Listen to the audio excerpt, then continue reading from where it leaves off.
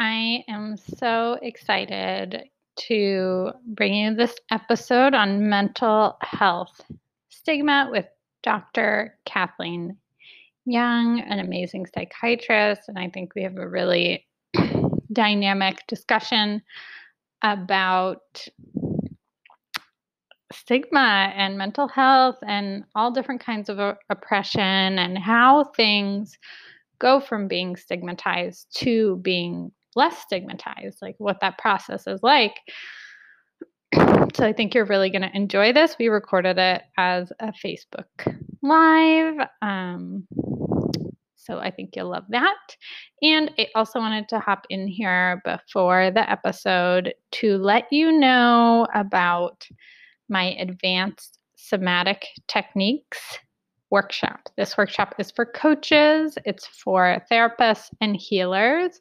If you want to add some advanced somatic techniques to your repertoire of what you do with clients, I think you're going to love the workshop. So I will put the link for that in the show notes. Okay. Enjoy the episode. Bye. Welcome to the Sacred Goals podcast, where you'll learn how to hit your sacred goal by destroying patriarchy and trauma-related neural pathways in your brain. These techniques have helped my clients double their income, finally fall in love, and easily land their dream job. Let's go.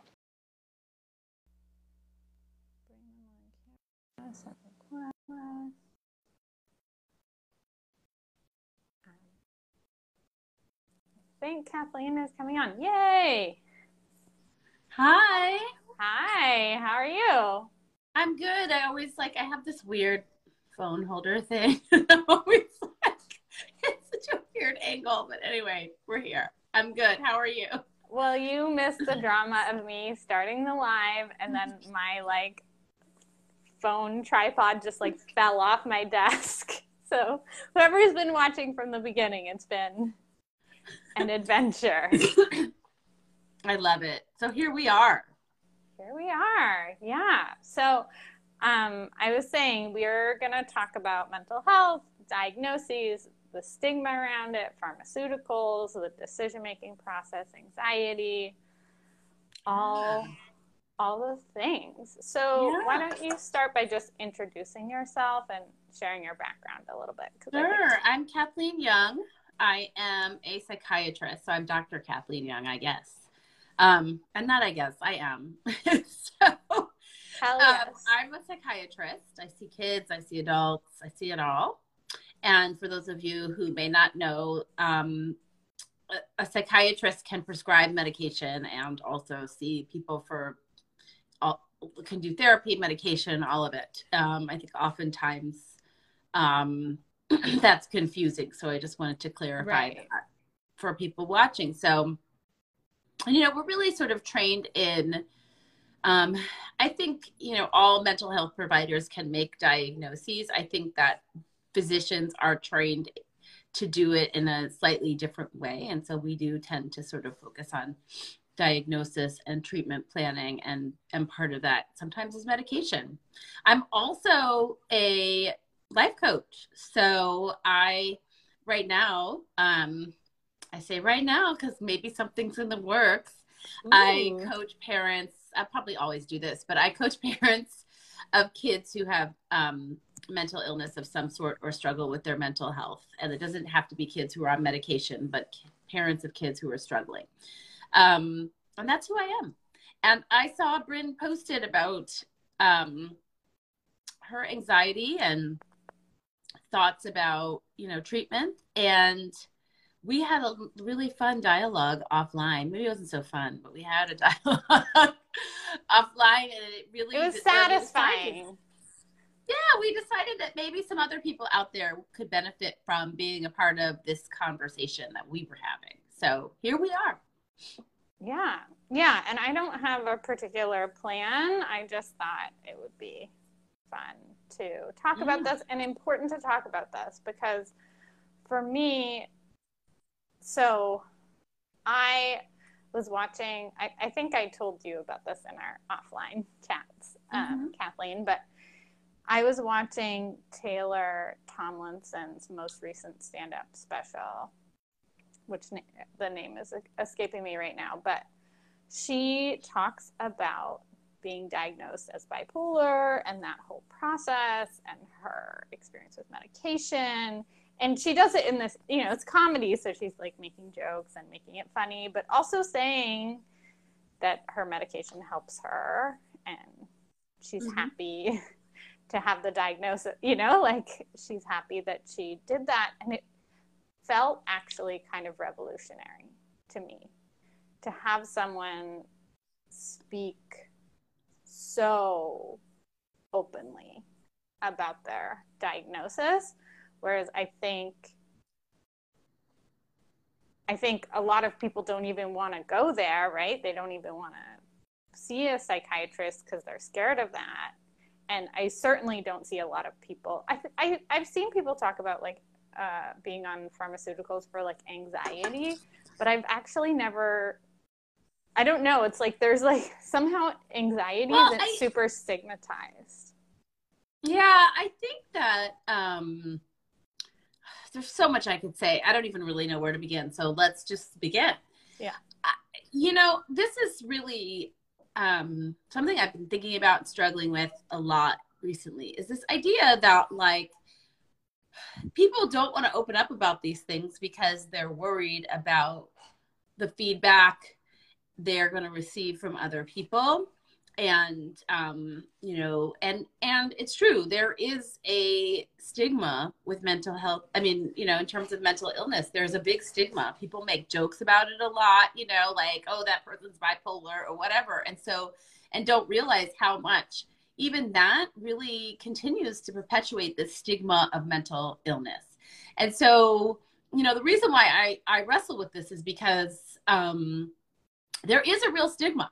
That is real. And so the people who are reluctant to talk about their mental health, the parents that I coach who are reluctant to join a group with other parents and talk about, because a lot of the parents I coach in my group are local to where I am. They may or may not be somehow have crossed paths with my practice or whatever. And so they're local. So they're like, I might know somebody in this group. Maybe my kid goes to school with, someone else. So I think that the stigma is real. And so people are anxious about putting it out there because they don't want to be labeled. They don't want someone to go back to their kid's school and say, oh, that kid is on medication or whatever, because people do have all these negative thoughts about mental illness and medication. As far as we have come, and I will acknowledge that we've come a long way in terms of people being able to talk about it, but we still have an incredible stigma. But by not talking about it, we're going to just have more stigma. Like it's not going anywhere if people aren't able to talk about it. And so what do you do? Like I can talk about this blue in the face, but like that doesn't change the minds of like everybody else. So I love these opportunities to come and talk about this, like it's not going to change until people can go first and talk about it. And that's where we are. Yeah, I think it was super brave of Taylor to do that, to out herself on stage. And I'm sure, like, I'm not going to read the comments on her YouTube videos. I'm sure there's horrible things being said and super supportive. And I'm sure she's getting DMs of people being like, me too, thank fucking God you said that. Like, I'm sure she's getting both. But yeah, I think it is. It's funny. I was listening to Cara Lowenthal's podcast, and it was about kind of the invisible workload of women. I loved that podcast. Yeah, well, there's the one with Susan Hyatt, right? That was amazing. And then this one was the follow-up to the one with Susan Hyatt that was saying, if you're a white woman and you send your kid to school without a lunch because the dad is supposed to do it and he doesn't show up, there's not going to be a huge consequence. And there was a guest on her show that was saying that it wasn't about bringing a lunch. It was another relatively minor issue, but the school had called child services, and it was a woman of color, kid, you know. And so, like there's a risk, right? And one thing that I took away from the podcast that I thought was really interesting, that I think applies to mental health diagnosis, disclosure, or whatever you want to call it, is like, what's your risk tolerance? And you get to choose, right? If you're a parent of a kid who has a diagnosis, we're not saying you should tell everyone. You should out your kid. And if you have a diagnosis, you get to choose. There is a risk if you out yourself, and some people are going to judge you for it, and some people are going to be helped by it and feel more connected to you because of it. But it is by, you know, I think we see this in kind of every area. It's you know, it's like Ellen kind of did it for gay people and lesbians, where she outed herself on a show, and then she was fired, or the show was canceled, and she didn't work for years. And there was like bombs threat, like there was a bomb threat on the set of her show the week she was coming out and saying, I'm gay. And it was a risk. It was a risk to her physical safety as well as her, you know, career and on all these levels. And she was the one, or, you know, she's not the only one. That there are many people who've taken risks and changed things for the queer community. But it's just, she's one example of someone stepping forward and saying, I'm going to take this risk. And that was a part of changing the whole landscape. Nationally. And I think that maybe that's really like, and I've been sort of toying around with that in my own head in terms of like, how can I help this process? And sometimes I'm like, I don't know, like, what am I going to do? But I think that, because I'm just one person, but I think obviously we all like, that's how it always starts. And, you know, I think that that's where we are. And I think people are understandably cautious about saying things out loud and about their kids, right? I mean, I think sometimes they don't want to like reveal, it's like their kids' personal business. They don't necessarily want to put it on Facebook. But at the same time, like I think, you know, the fallout from that, the result from that is that also then your kids feel like there's something really wrong with them that nobody wants to talk about. And so that's the other risk, right? So there's the risk of like, when you say it out loud, what will the backlash be? And then there's the risk of like, if you don't say it out loud, what is the result of that? What's the message? So it's but I think it is such a parallel to coming out of the closet, where it's like, I guess this is my philosophy, and, you know, some people will maybe not agree, but for me, with a kid that is gay or trans or whatever, pansexual, like I would want the kid to decide when they came out. If they want to come out super young, to support them. And if they don't want to tell anybody, if they just want to tell mom and dad and have this be something that's just in the family, or, you know, obviously some kids don't feel comfortable telling their parents, right? And so they just are with it alone often. But like, I would never want to force a kid to come out of the closet if they didn't want to, if they weren't ready. Yeah. And I feel like maybe that can be applied to being on medication or having a diagnosis, to say to the kid, what do you want? Do you want to tell your friends that you see a psychiatrist and that you're on medication, or do you not? Do you want to keep that private? And to let them decide when and who, to whom. And maybe you want to tell your best friend, but you don't want to tell the whole class. And like And I find with mental health, a lot of the kids don't care as much as like their parents do. Right. The about stigma's whether lower. people know. Yeah, about whether people know. And they get kind of frustrated with their parents around that. Not all, but many. So it's a tough issue. And I think so there's that part, like, are we even talking about having a diagnosis in the first place? And then it's like, you know, this idea of medication is so charged for people. Yeah. And, you know, I've seen this. Oh, I know what I was going to add. This is like where my brain is.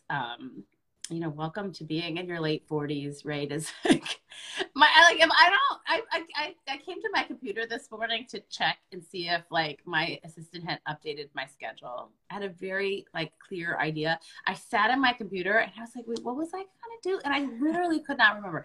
This is what happened. Anyway, so back on topic. And I think even as mental health providers, I don't think we see mental illness as a bad thing, but there is a way in which we also participate in the stigma of mental illness. There's a way in which we enable it too. And I think it's time for like everyone to get honest about that.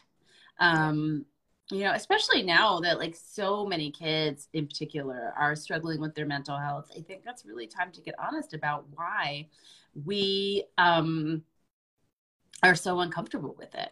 It's like an everyday thing. One of my friends from high school, my friends from like elementary school, so someone I've known like my whole life, she posted online. She writes a blog, but she has a son who just had a kidney transplant because he had a rare like kidney cancer when he was young and had I guess he had a kidney removed. Anyway, so fast forward to now, he's a teenager and he had a recent kidney transplant. And she was saying that like anyway, there was an outpouring of support. Can we drive your other kid? What do you need? Food, like all the stuff while they were going through this recovery. And she wrote this blog about that, like how wonderful that was. But like she said, like, you know, the parents who are struggling with kids who have mental illness, who are depressed or whatever, they need meals and rides and like all of the support too. And where is that?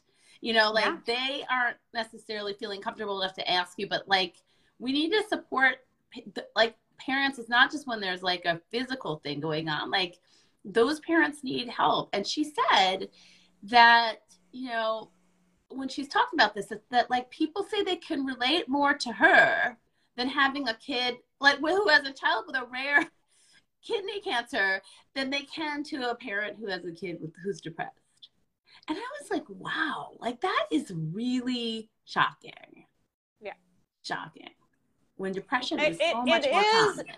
Right. It's so much more common. It isn't and isn't, right? I think this is part of the stigma that we're talking about and the hush hush and the don't talk about it, and it's really bad if your kid has depression and it means you're a bad parent and all of the stuff. One thing I would say is, so my training is in core energetics, which is like body centered, but we do talk about childhood and we do, you know, work with trauma and anxiety and stuff, but not, you know, obviously I'm not a psychiatrist and we don't diagnose at all. But we had one class on the DSM and we had one class on borderline. And the purpose of the classes for us was to say, like, who are the clients who might not be a fit for core energetics? Because it's not for someone who, at least in my experience, if they're just at the start of their personal development journey or their mental health journey, it's a little bit too aggressive. Or like, so the purpose of the classes was to kind of say, like, these are the clients that might need another support, or, you know, I have had clients where they're working with a psychiatrist and they're working with me and we're working kind of in tandem, but I'm not I'm not the only provider. But one thing that was interesting, I was like being an assistant to the class this year, to the class on borderline. And the thing that was interesting was the way it was presented, it was only the negative qualities. Like it really focuses. And the cool thing about core energetics and the other, we have like 5 defenses that we learn, and we kind of it's not a diagnosis, but we kind of see where our clients fit and what would be helpful. And with the defenses that we learn the gifts. We learn the drawbacks. We learn the challenges that someone with, the merging defense or the leaving defense, people who dissociate quite easily. But we also learn what are the gifts of those folks. And to really help, to obviously help with the healing, but to help with the gifts. And it just felt so like such a contrast to the DSM, where it's like, you don't talk about the gifts. There is no, like, these are the things that these people are really good at.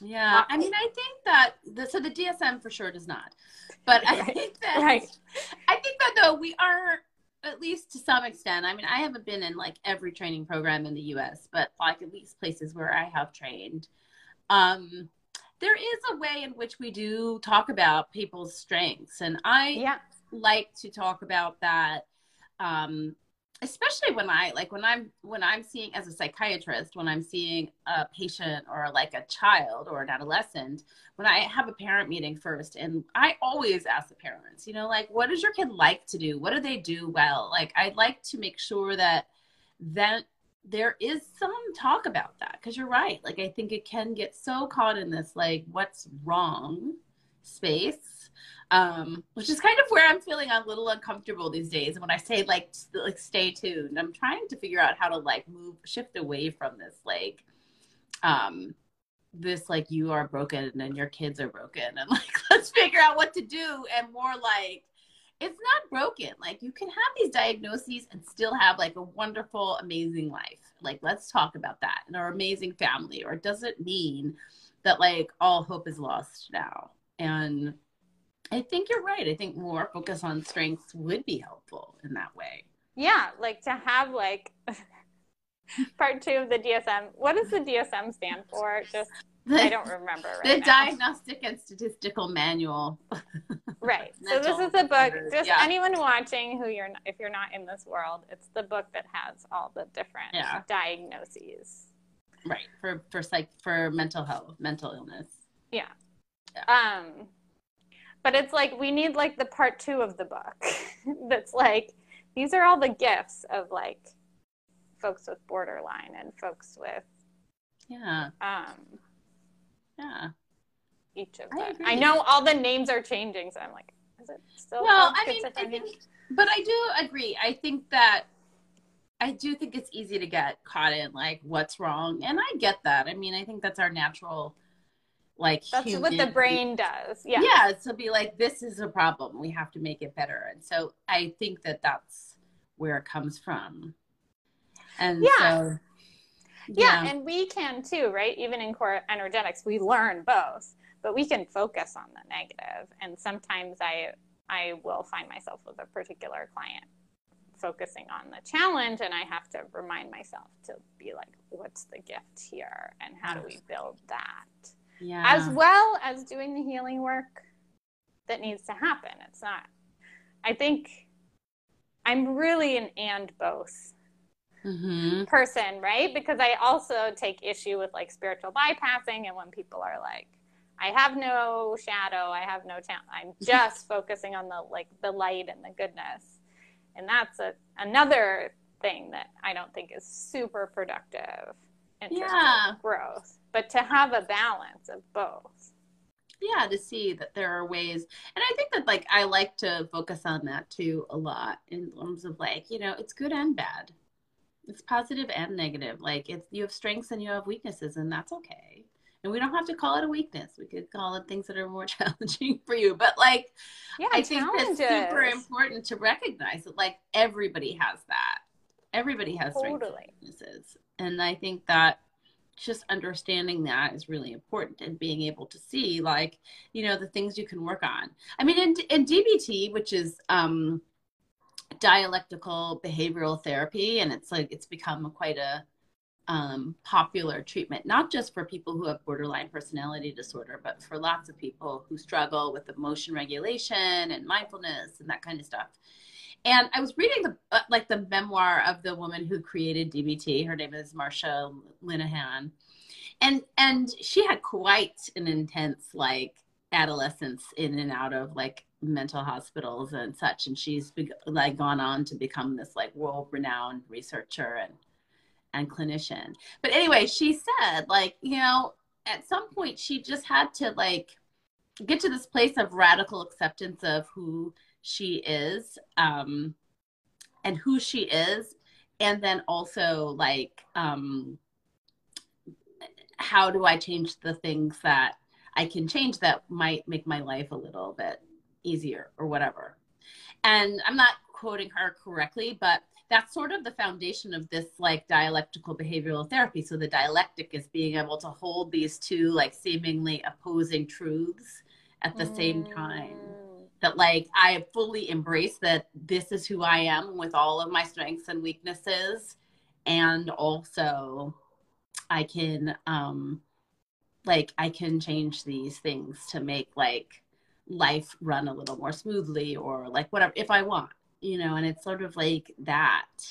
I don't even know why I segued into that, but, like, I think it is this idea of, like, you know, be embracing who you are, and also, like, sometimes there are things you might want to change. And so anyway, I think that there's so much we could talk about with regard to that. And, like, you know, but, like, even that is such an important concept. And one of the things about DBT is, like, when you do that with adolescents, like, the parents are involved in that because they're learning the skills of it right along with the kids, which I think is so important, because there can be that focus on, like, something's wrong, we've got to fix it. And, like, really even helping them with the mindset of, like, no, nothing's wrong. Yes, nothing's wrong. We just are going to get through this time. Yeah. And so super fascinating. But we haven't even, like, scratched the surface on, like, we could go on and on about just, like, the stigma of diagnoses. But I think that, like, one of the reasons we even decided to talk today was because medication, you know, all of the thoughts that people have. And, you know, like, I try not to be too critical because, you know, we're all sort of, like, steeped in, like, the messages we get in our society. And also, you know, I think most people are just doing the best they can. So I try not to nitpick on, like, people, but there is this idea that, like, if you have to go on medication, for many people, that's a last resort, it's bad. And, you know, there's this way in which people really think about it in that way, and they have a lot of rationalizations for why that's true. You know, I didn't intend to, like, infuse something. Well, I'm not going to, actually. I was going to say, I didn't intend to say anything about COVID, but I can draw some, like, parallels to vaccines and all kinds of stuff. But, like, you know, like, I often have parents who have so much reluctance, and I get it. Like, you know, you're responsible for making these decisions for another person that could have lasting impact on their lives. But we're always doing that. You feed them a lot of junk with, like, preservatives and all this other crap, but you don't spend a whole lot of time, like, on what's the research of. I mean, some parents do. Some parents have gotten very particular about what they'll feed their kids, but a lot of people won't, you know, or they'll let them do X, Y, or Z, and they're not so focused on, like, what the long-term impact of that. And at this point, like, you know, antidepressants in particular, you know, Prozac came out in the 80s, which is, like, over 40 years ago at this point.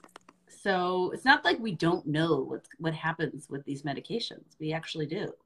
But people really get, you know, very focused on that. Like, you should try all these other things first, and then if that doesn't work, you should go on medication. And if you choose not to do that, then, like, that's, like, a less favorable way of going. is this hidden message in it. I was able to manage my anxiety without medication. It seems to be almost a badge of honor. And I'm not saying that like people shouldn't do that. There's lots of ways to choose to manage your mood and anxiety. It's just the implication that like doing it without medication is like good. Morally better. Yes. Or you're mentally stronger, and that's, you're a better person. You're superior. Yeah, like the choice is better. Yeah. Way. Yeah, and of course there's always like the parallel to, you know, if you like have diabetes and you need insulin, like are those of us who are not on insulin like superior? We don't think that. At least most people. I think maybe there's a few who think my blood is better or whatever, but like most people don't think that somehow with pharmaceuticals it is like, can you be mentally, this mental toughness or mental strength that implies you shouldn't ever use pharmaceuticals, or it should be a last minute resort, or it means something about you if you need. Well, and it's so the message that if you just work a little bit harder, like you should be able to do this. Which, you know, we could go on and on about that, right? Because that's the message, period, from like our society, is that if you just work a little harder, you'll be better. And so I think there's that. It's like, well, if you just like exercise a lot and like do meditation and this and that, then like you'll be fine, or that would be better. And so it is really this notion that you're not trying hard enough, and then if you just do more, like this could be better, it could be solved, and that medication is the easy way out. I have people say that a lot. I don't want my kid to think that they can just take a pill and they'll be better. It's like, but you're okay with them thinking that they could just go exercise and be better. Right. Like, or like they break their arm and like, I don't want them to have the cast because that's like an easy way for their bone not to get fucked up. Like no parent would ever say that. Right. But somehow with medication. And I think the other thing that I had like posted about was like in the society, like consuming alcohol is so celebrated. And, you know, you have your like wine o'clock mug or your like beer t-shirt, whatever. And even the peer pressure around like, if you go out with friends, a lot of times they'll be like, oh, you're not drinking? Why? Like, are you pregnant? Like, what? Is there something wrong that you're not drinking? But then pharmaceuticals are for some people very stigmatized. Like, I would never do that. But some, you know, obviously not everyone who consumes alcohol is self-medicating. But sometimes we don't feel good. And that's why you want to have a couple drinks on a Friday night and take the edge off and feel but that's better. Fine because it's more normalized in our society. Right. It's just interesting that it's like this drug, alcohol is a drug. Right. This drug is like celebrated. Drinking either. Like you can drink if you want. For those of you listening, I'm not judging people who are drinking. No, I drink. Like I'm not saying that drinking is bad either, but I'm just saying it's interesting that this drug is like, we're super into this drug as a culture and it's super celebrated. But then these other drugs are bad or I mean, people do the same thing with marijuana, and I'll probably get roasted for this, but like, and I don't care because I'm very clear about where I stand on it, and I'm not saying people shouldn't smoke. I don't give a crap or shit since we're on Facebook if people smoke pot or not. My point is that people argue with you because it's like a plant, as though like we don't consume all plants just because they're plants. Like that doesn't make it safe or like without risks or without long-term consequences either, just because it grows, like just because you can grow it. Like that's ridiculous. And so, but it's what people want to do, and it is a more socially acceptable thing to do. So people have a lot of, I think people have a lot of attachment to that being like a thing that's okay, but like something else isn't. And I think that, you know, at least I think what you and I are on the same page about and saying is it's not like we're telling people not to do these things. It's just we're sort of pointing out the ways in which people don't recognize that they do that. I don't want to say they're being hypocritical because it sounds so like negative, but they are being hypocritical, right? I think with all of these things, with alcohol, with drugs, and pharmaceuticals, my message is that you get to choose. Mm-hmm. And you get to, and you know, when I have worked with clients that are considering pharmaceuticals or they're on them and they want to get off them or, you know, whatever, it's like, you get to choose. You can try it.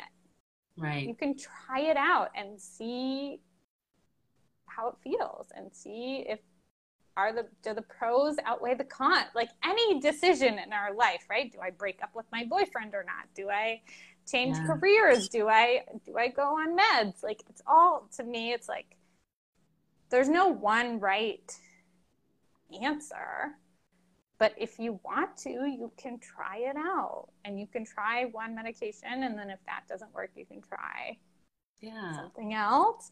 And if you feel better exercising and that is the solution that works for you, that's amazing. You know, and if Prozac is the solution that works for you, that's also amazing. Like there's no. And I think that's, yes, 100% that. It's like whatever you want to do, go do that. And it's not bad or good. One isn't better or worse. It's just what you decide to do. And you're not like a better, more worthy person if you can come off medication, or if you come off medication and 6 months later you have to go back on medication. That doesn't mean you failed or like you're not doing it right or you didn't do enough while you were off medication. It just is like something that exists. And I think really like, I love this idea of kind of moving away from the judgment of it all. And you don't have to like, you know, there's so much judgment of like, if you haven't tried all these other things before you try medication, then that's a problem. And it's not a problem. You could try medication from the beginning or not. Yeah. And oh shoot, I'm losing me. I have people who come to me, they're so argumentative about it. And it's like, I'm not, you know what, you came to me. I'm not forcing you to go on medication or not go on medication. Yeah. I'm making this recommendation. I'm giving you some ideas about it. I'm giving you some education. You can do it or not do it. Like, it's not like I'm not ever going to force people to take medication or not. And I think that's really like, the message is like, this is okay. And if you decide to do it, it's fine. Having a diagnosis is fine. That doesn't mean that like you are broken or damaged. And like the people who don't have a diagnosis are like worthy and superior. Like it's all fine. There we go. We distill it down into like one sentence. It's all fine. Yeah, it's all good. Yeah. Everyone in their life has some sort of challenge. Every single human, like Oprah, Beyonce, like, you know, they have a challenge too. And for some of us, it might be mental health related, and that's okay. It's not, you know, it doesn't make us less or more. And I think one thing for me, I have this kind of, you know, over independent personality trait, which is like in some ways it's like total gift, and in some ways it's like a total curse. And you know, part of my story is I like burnt out when I was like 21 because like I was trying to do everything all by myself. And I think like it's interesting for me. I think it definitely has in the past stopped me from even considering medication. Because I'm like, and it's also the American story of like, pull yourself up by your bootstraps, do it like this individualism, do it yourself and like work hard. And you were and that's the best way. Yeah, and that's the best way. You were referring to it at the start of this conversation. And so I think in the past, I wouldn't have considered it because I was just like, I have to pull myself up by my bootstraps.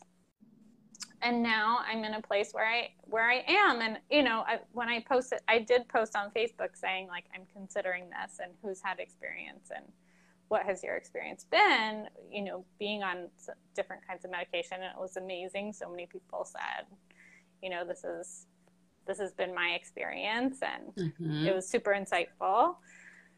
And, yeah, the reason that I'm even open to it now is because I am like just open to help, like on a bunch of different levels. I'm like, oh, I don't have to do everything by myself. Oh, I can get help. Oh, it's okay to do things the easy way. Like, I'm allowed. Well, right. And it's so interesting, like, that you say that, because I often think about these, like, ideas that we have, you know, it's like, pull yourself up by your bootstraps, as though that's, like, the better way to do it. But like, most people who believe that, have they ever taken a step back and really asked themselves, like, why is that better? Like, why is it better if you get somewhere by yourself versus with help from other people? But that's like it's this idea of being a martyr and how that's celebrated so much. I mean, that one came up in Cara Lowenthal's podcast. I think it was with Susan Hyatt, where she was saying, like, this idea for women in particular. I think the pull yourself up by your bootstraps is universal. I don't think it's a gendered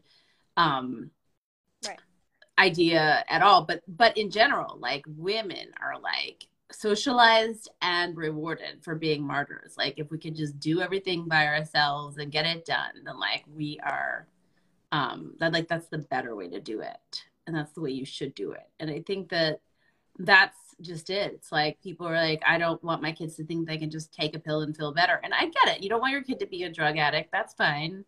Like, I get that 100%. I don't either. And so I get sort of like what's infused in that statement, but I think it's also like, you know, this idea that you're bringing your child to a physician or nurse practitioner, whoever you're bringing them to, that can write a prescription, and they're having an evaluation, and you're getting them this formalized treatment, and it happens to be a medication, is not the same as, like, they just go out and use street drugs every time they feel bad. Like, I think that it gets a little bit equated somehow, and it doesn't really, I don't think that they're the same. Maybe other people do, but I don't see how that's the same. And I don't see how it's sending the same message. But that's the fear somehow, is that, like, they're creating that, which I could guess. I mean, it's like a little bit of a stretch in my mind, but I could see how. I don't want to be like, how could anyone ever think that? But I think it's a stretch. Well, they're different drugs, right? Like, it's a different, heroin is different than Prozac. Yes. For lots of reasons. Mm-hmm. And so, yeah, it's like, you don't want your kid to end up on heroin. Right. And really most people don't. I mean, and really what that is like, you know, and is this idea that, like, we want to send the message that kids should learn how to manage their emotions and, like, feel, but then we don't let them feel. And so, like, you know, that's a whole different podcast, live or whatever, is this idea that, like, you know, your kid will not become, well, we don't know if they'll become a drug addict, but whatever, your kid is not, you know, if you can help them learn how to process and deal with their emotions and feel, then the likelihood that they will use a buffering agent like street drugs to do that is a lot lower. Right. And so that's really the issue. It's not whether your kid goes on, you know, psychiatric medication, or we had to change their dose because they were having a hard time or whatever, that's not the thing that is creating this idea that you just take a pill and feel better. It's this idea that like they should feel this pressure to feel better, the pressure to feel okay all the time. Yeah. And that's the real issue.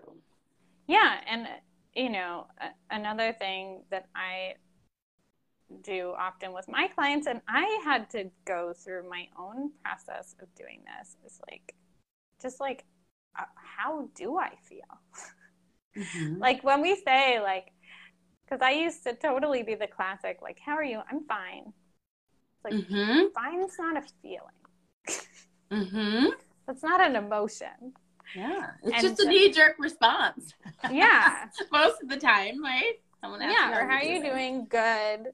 Like, I guess maybe good could be a feeling. Like sometimes you're feeling really good, you know, but like most of the time when we answer that, it's not really describing the feeling. And so, yeah, with my clients, sometimes I'm like, okay, well, out of happy, sad, mad, and scared, which one is the most?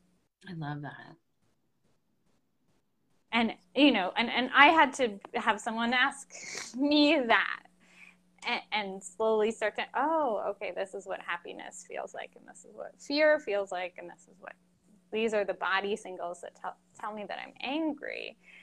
And it's like, for me, the thing is like, we can teach this to 5-year-olds.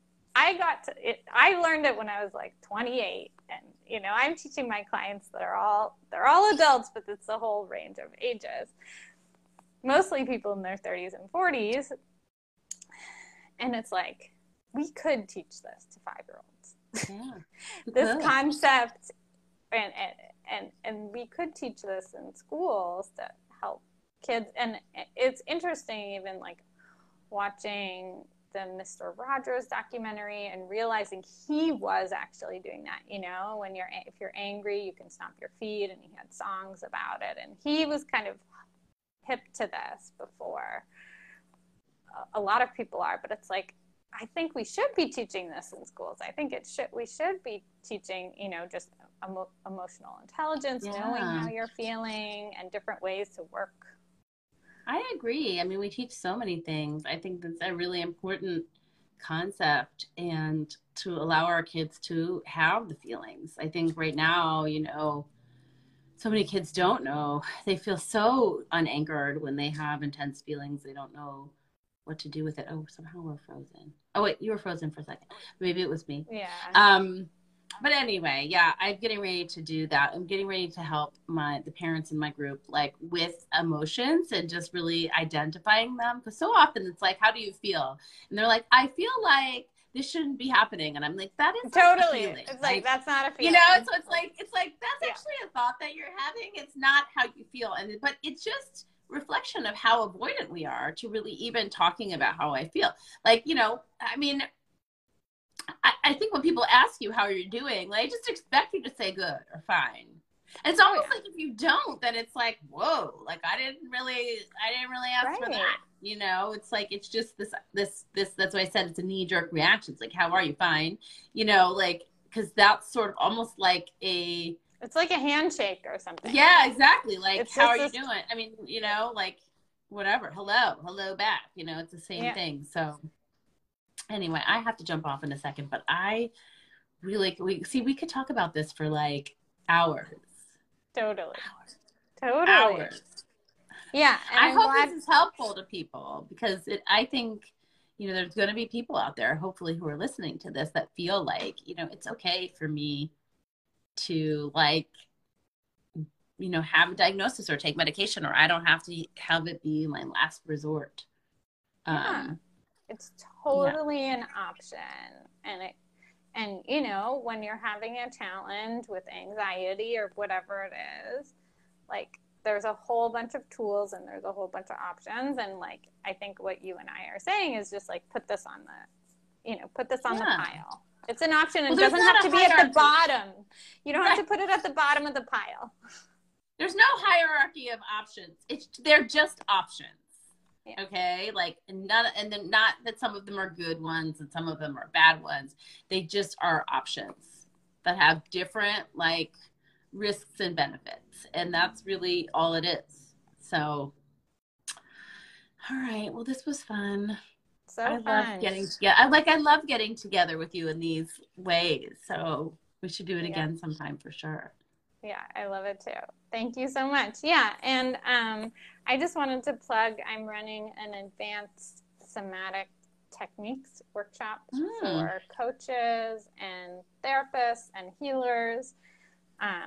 So if you are someone who works with clients, like I'm talking to the people listening, and you want to kind of increase your somatic tool belt, it's happening next Saturday. So I'll put a link in the comments or something of where people can find out more, but it is going to be about kind of emotional processing and also other somatic techniques. Love it. As well. I'm sure it'll be great. Yeah, I'm excited for that. All right, Bryn. Happy Friday. Have a Happy wonderful Friday. weekend. Thank you so much for coming on. And yeah, this is such a good conversation. All right. Bye. My clients have fallen in love, landed her dream professor job, and signed clients seemingly out of nowhere. So if you resonated with this episode and you want to go deep on working on your sacred goal, I want to offer you a free sacred decision-making session. In this session, we'll discuss your goal, what might be getting in the way, and whether working together longer term is what is going to help you achieve it. To sign up, check out the link in the show notes or email me at bryn@brynbamber.com.